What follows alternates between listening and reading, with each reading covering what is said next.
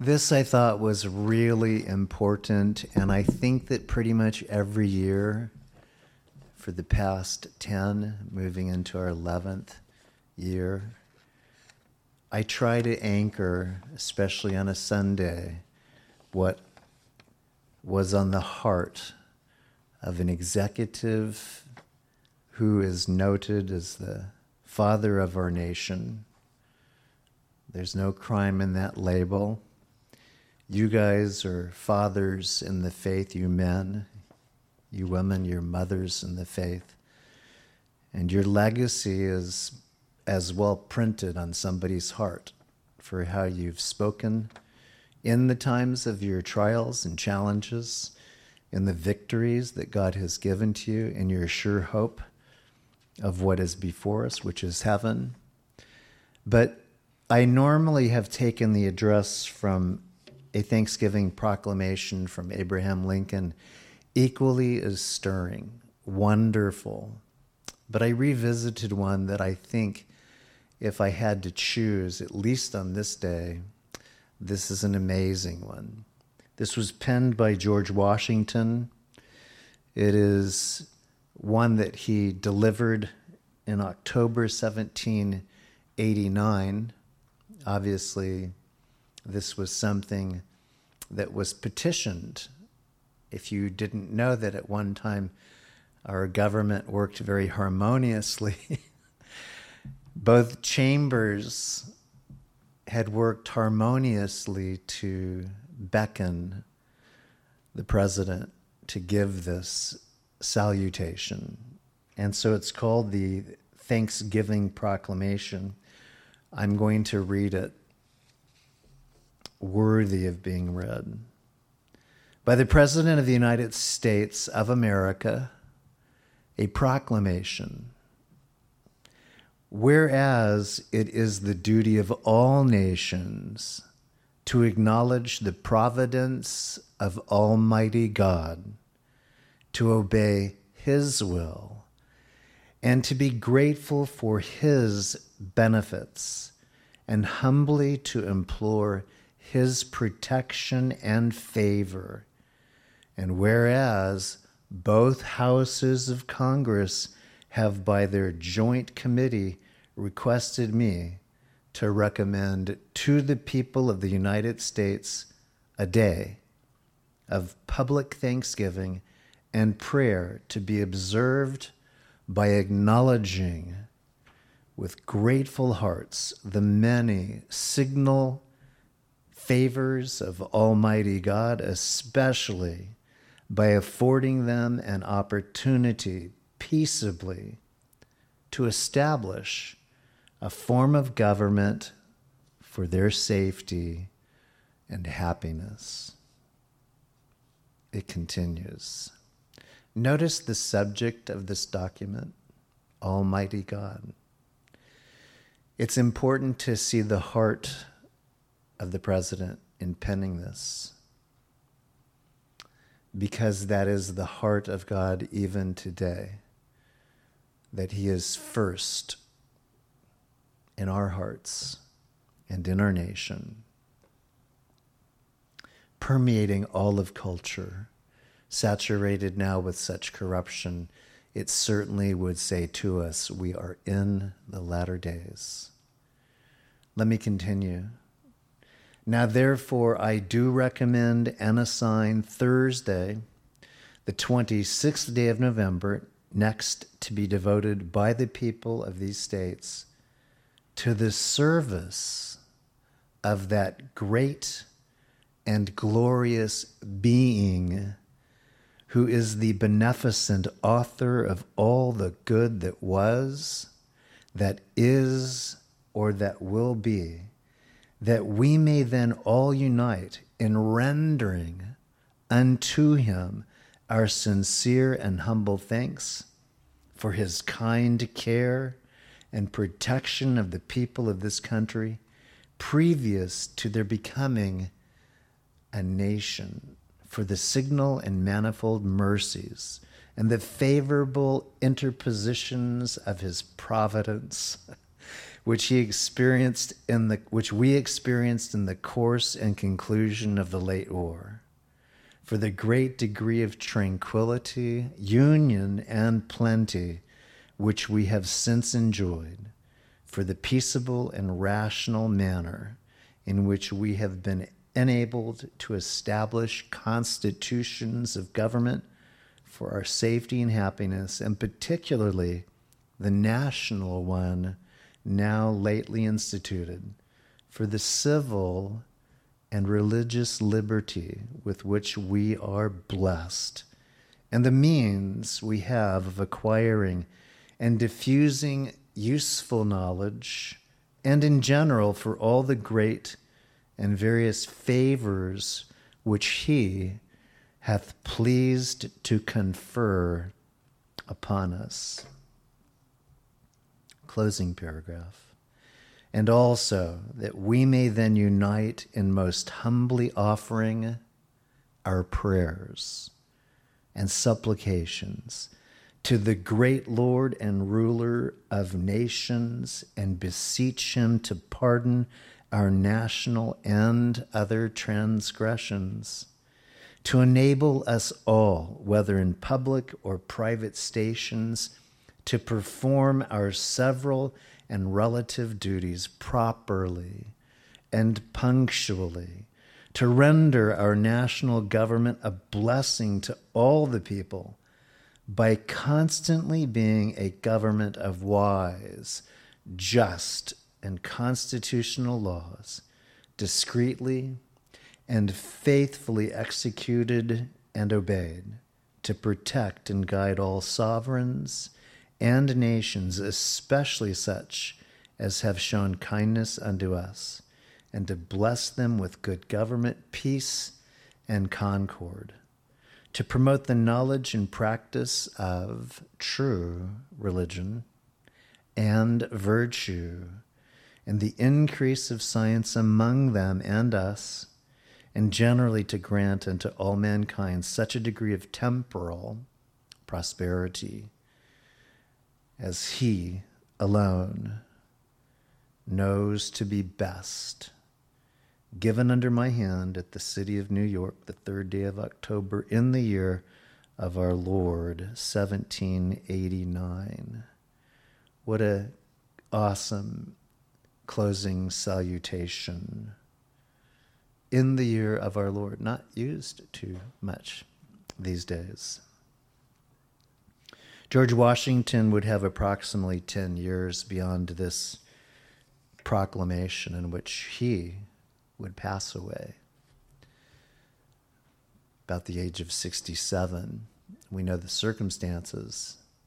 But as I ponder this great document and the work that he had done, I will bet you that he would have thought too early a demise. There are accounts in which, in the struggling to live out, to move through that bodily crises, that swelling of his larynx, there was an infection. It's been called several different things. But I'm sure that one who had been through so much would have also, which we do know, had been comforted in realizing where he would go. He actually, in the last moments of realizing, had prepared his estate. But the thing that I wanted to really emphasize here is that he planned on a higher estate. The things that he penned, the manner that he led, was always with a trusting confidence in the Lord, living in thanksgiving in difficulties that perhaps we might say akin to ours, but I don't necessarily know if that's entirely true with all of the conveniences that we have. So where does that lead us right now? Well, this is where I felt really impressed on this date, was to secure us in scriptures that both have meaning and practicality. They mean something to us, and practicality means they are for us in our times in which we can, in our life, make a proclamation of the great Almighty God, having his perfect will lived out in our circumstances, no matter what they are. We, in brevity, a mom towards our son, was able to voice a devotional consideration, and I was impressed with it. But as most of you know, that at that time, others had preceded us in difficulties. You know, Katie and the Pettinger family preceded us by a year or so to a calamity. Here she is. Here they are. Here's Zach. Here we are. We are here. And at times it seems as though that's the hardest thing that we can do, is that step that brings us back into the door in which things have changed because difficulties have imposed themselves on us. And we're not sure in that particular moment, how are we going to get through it? How shall this work out? 2 years as I look back seems like that. It's so hard to believe 2 years, but I remember the day. And so my question to you as we move through practical scripture, as we savor a practical document that I don't believe has been matched by any president, perhaps except Abraham Lincoln, to the degree in which the Lord God was so overtly pronounced that a nation could not have missed it. And it makes sense to how a Congress could have been united, because their petition is that one whom they followed, and one in which an election put him into that place, basically the Congress, because he was the first, that God would say, elect me in this season, in this time in which difficulties so noted make living a challenge. Elect me. And so we as believers can say, wait a minute, I've heard that term. Oh yeah, we are an elect. And it is right that in our position as electors, we are able to say, God, my vote is with you.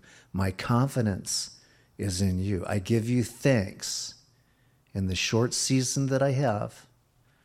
Remember, when you get beyond the 50s and you cross into the 60s, you realize that you're on grace in a very significant way.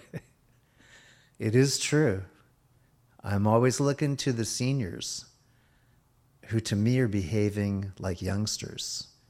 And I'm going, if that's in you because of who you are in Christ, then in what I cannot yet fully appreciate, which are challenges yet to come, that's the way that I want to walk. That's who I want to be. And so let me share with you some scriptures that I think are very important. And the first one that I'd like to go to, at least I think that this is a good one to go to, is First Thessalonians.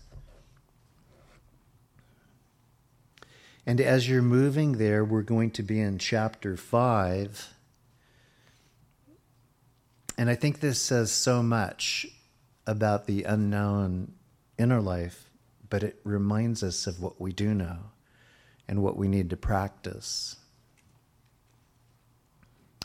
As we're finding our place, ready to hear where it needs to be placed in our hearts, I do want to remind you so that I don't forget. We're going to do a swappy on next Sunday, I believe. Rivs is going to be taking what would be normally on a Thursday and putting it into our hearts and minds on Sunday. We're going to couple that with a special song. That's what we're working out right now. But we're looking to have that done on this Sunday. But if there's a need to hop over it on a technicality, it'll be within the next Sunday, okay? And the reason that's important is because chapter 4 is about the rapture. the church. And so with careful planning, we'll be able to get you excited. If you're not, we can reignite it through that teaching in which you know that though it may be difficult in your living now, you're not living for the purpose of just making it through. You're being prepared for living a life that is full in the presence of the Lord. We need to be excited about that. Here we go. Put your eyes, if you would, please, on verse 14. Now we exhort you, brethren,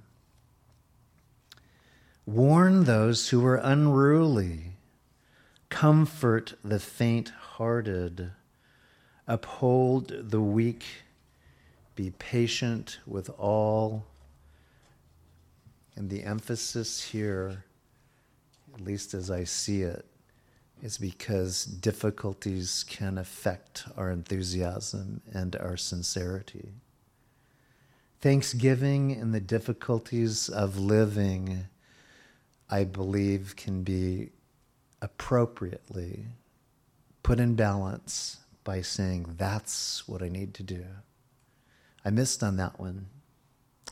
I allowed an unruly person to make me one who didn't want to be ruled at all, in my patience, in my love, in my mercy.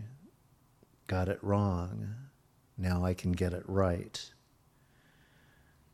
I saw someone in their weakness, but because I found myself in my own weakness, I could not tend to it.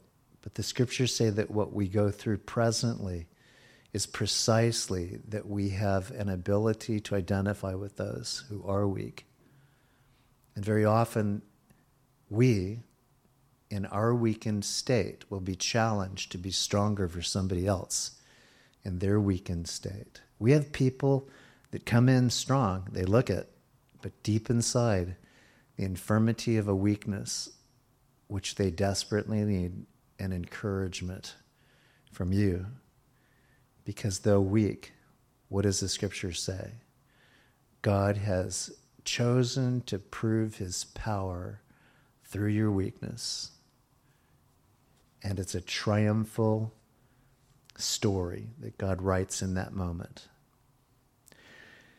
Being patient with all the difficulties that we have both as believers right now in this time, seeing things about our country which do not reflect what George Washington wrote at all, hearing just the continual scourge of the irrelevancy of the church and of the morality of the church, the beauty of the church,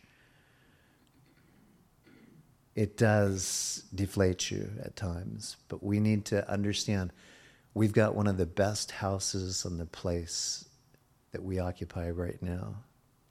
Any place in which the Lord's word is taught and worship ascends and prayer is authentic and sincere and the gifts of the Spirit are being exercised, it's one of the best houses that has ever been provided for by God to his people. And you have just a little part of that right now. Verse 15 says, see that no one renders evil for evil to anyone, but we live in a culture in which evil now is being rendered for evil. You did that, I'm going to do this. And we see it being done truly to a level that I would say has been unprecedented except before the time in which God said, that's not working anymore. We're going to do a cleansing flood because it's not working anymore. And then there was a time in which God, as he foreknew and as ultimately it was proven, that's not going to work anymore. There's going to be another cleansing flood.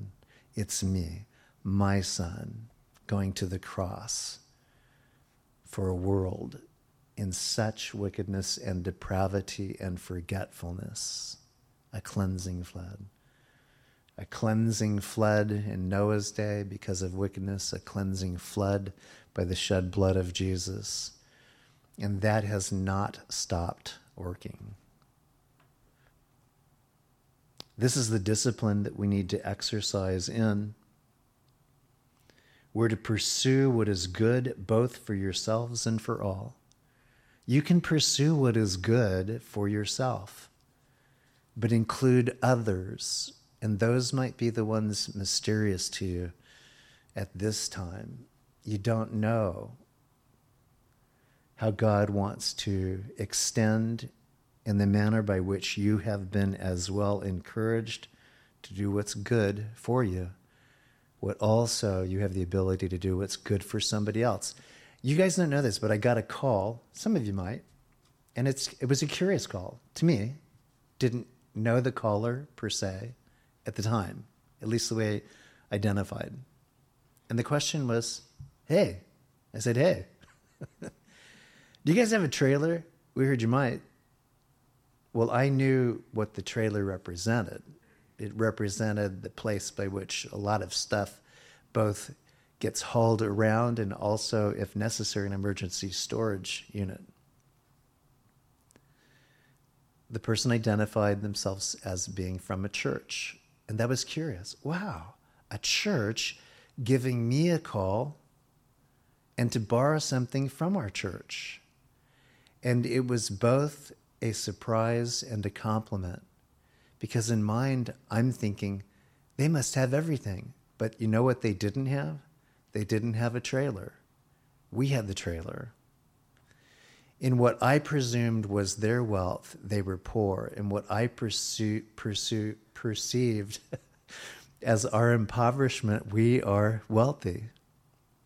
And so I linked up with them. Everest and I had to vacate stuff from it. It's been done twice now. And we waved them off yesterday evening because they're going to pack that up with Christmas gifts for kids in a multitude of nations we do not and probably never will visit. But it's Samaritan's Purse, and they have Christmas packages, shoeboxes. And our little trailer is going to be used for the contribution of any of the areas, both in Brookings and in Crescent City, to take those into Medford for unloading. We're contributing. We've been blessed. We get to bless. Isn't that crazy? You know, in times of difficulties, you know what that made me feel like? It made me feel, on behalf of the church, really good. Wow. I thought we were poor, and Lord, you made us wealthy in 1 minute. We satisfied what I thought was a wealthy church in their poverty, what they had need of. I think it would have felt really awkward today if I said, you know what, it's just packed out right now. We ain't got anything for you. And I really went through that test. Verse 16, another discipline. Here we go. Rejoice always. This doesn't mean sometimes, and it doesn't mean when things are going out the way that you want them to play out. It means very likely on the consequence of not even expecting how things were going to go. And it says, rejoice always. Part of the root is joy. Re is the prefix. It means do it again. In Ephesians, it's clear that from the first verse of the chapter that there's reasoning that is being written to us on why there's so much to rejoice in. But it means do it again. And Rivers, as he took us through the dispositions of the churches or the dispensations of the churches and its personal application, it says this, that you've left your first love. The compelling reasoning is that difficulties have persuaded you contrary, or distractions. You do it again. You love Jesus just the way it was, that on the day that you know, and in that moment where you were at, your heart was filled and you were blessed and you fell truly in love with God. Rejoice. Do it again. How often? Always. Well, I gave God an ultimatum, then you were wrong, and he's right. Love always returns, taking joy and what its first motivation was. Oh, what the eyes have seen, what the ears have heard. The sensory of my whole being is ignited by this beautiful attribute of love that God has put in us and that he allows us to express towards others, that guess who we call it? Family, marriages, children, our brethren, our sisters. Rejoice always. 17, a discipline. Pray without ceasing. Verse 18, in everything give thanks, for this is the will of God in Christ Jesus for you. Well, which is it? Is it rejoice always, or is it give thanks in everything? It's both of those things. Giving thanks in everything means the thing that you wish hadn't happened to you. You give thanks. It's a discipline of the mind that changes the heart. It's only for a season, but in the moment, will you have the fortitude to say, thank you, Lord. Thank you, Lord. In the consequence, can you say, thank you, Lord? It's hard.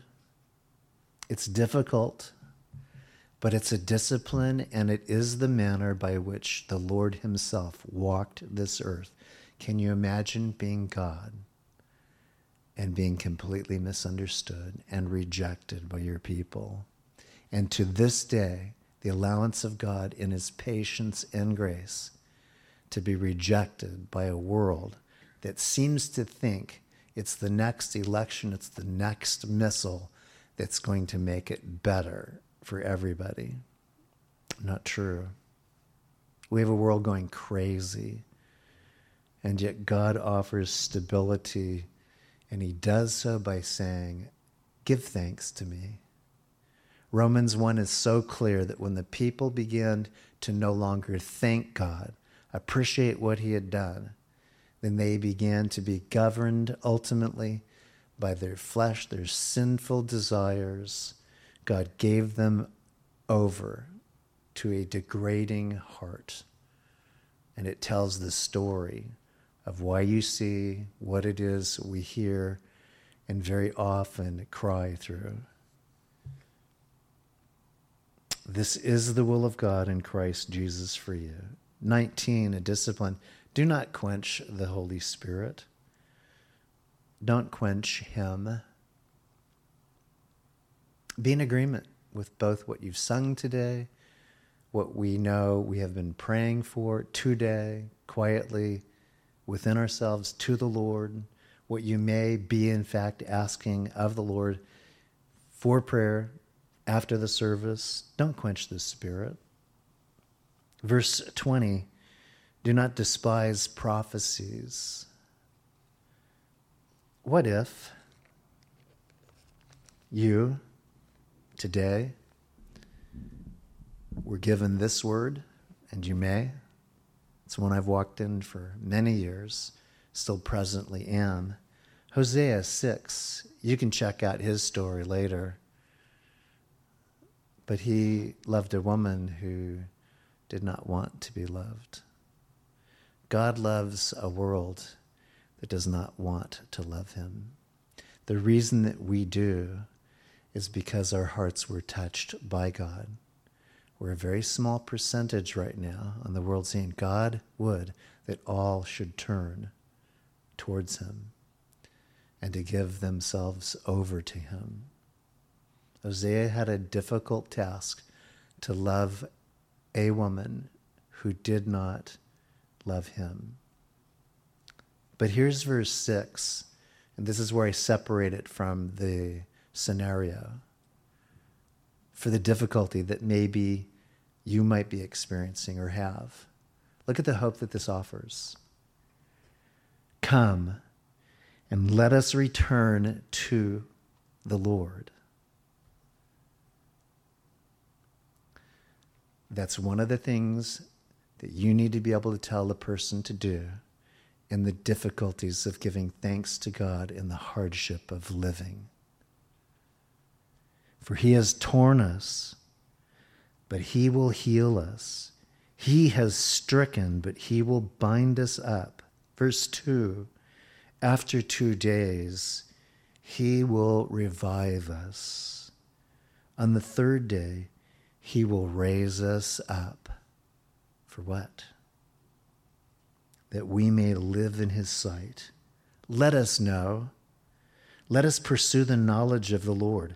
His going forth is established as the morning. He will come to us like the rain, like the latter and former rain to the earth. Do you hear a promise in that for you?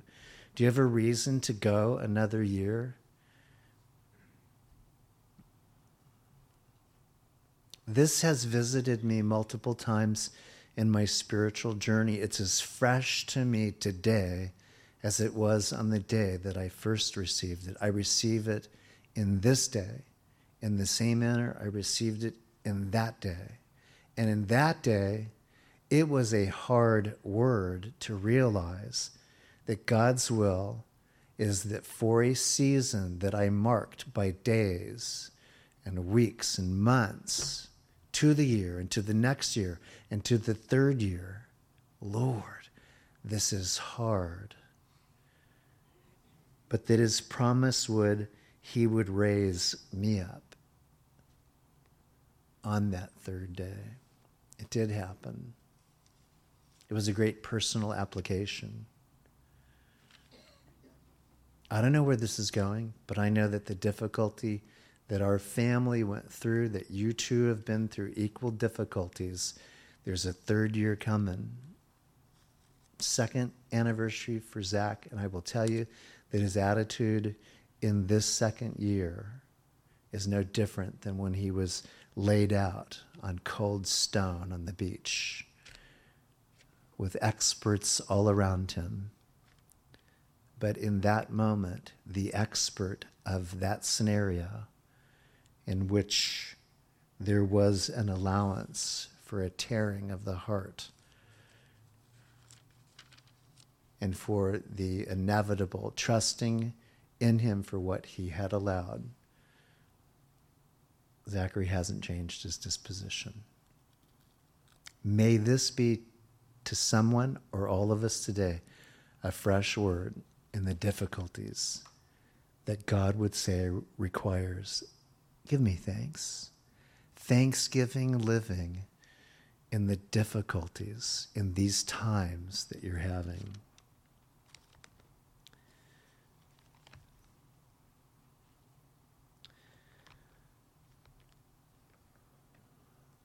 Not to quench the Spirit. Don't despise prophetic utterance. If that's your word, do not despise it. Receive it. Walk in it. There's a new day coming. There's a new morning that will be dawning. There will be a beautiful evening. Don't despise the prophetic word. Do not despise Israel, replete in the scriptures as one whose eyes God beholds and is doing a work in. Because if we as a nation say we do not love your wife, Jehovah, we have nothing to do with her, for we are your bride. You've got it wrong. Your theology is corrupt. It will do you no good.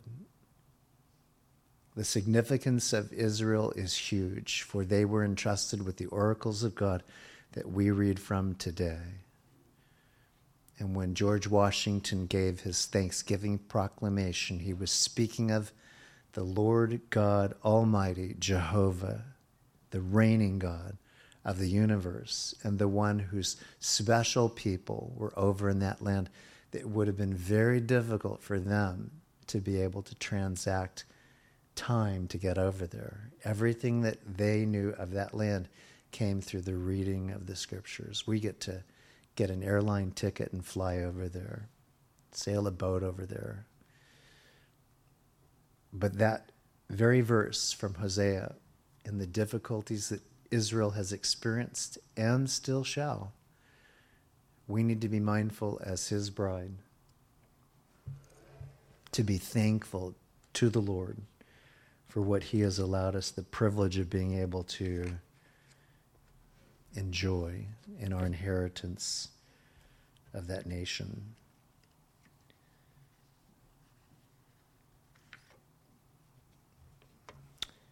Closing on a couple of passages. Isaiah 12, verses 4 through 5, you've heard it. And on that day you will say, give thanks to the Lord. Call on his name. Make known his deeds among the peoples. Make them remember that his name is exalted. Praise the Lord in song, for he has done glorious things. Let this be known throughout the earth. Praise the Lord in song, for he has done glorious things. Let this be known throughout the earth. Let's pray. Lord, as we ask your blessings now on the conclusion of this word that was intended to be both devotional and historical, we would ask that your people are encouraged even in the prophetic word that was given, and to be able to enjoy you, Lord, in this day and the seasons that remain, committing this time to you. We give you praise in Jesus' name. Amen.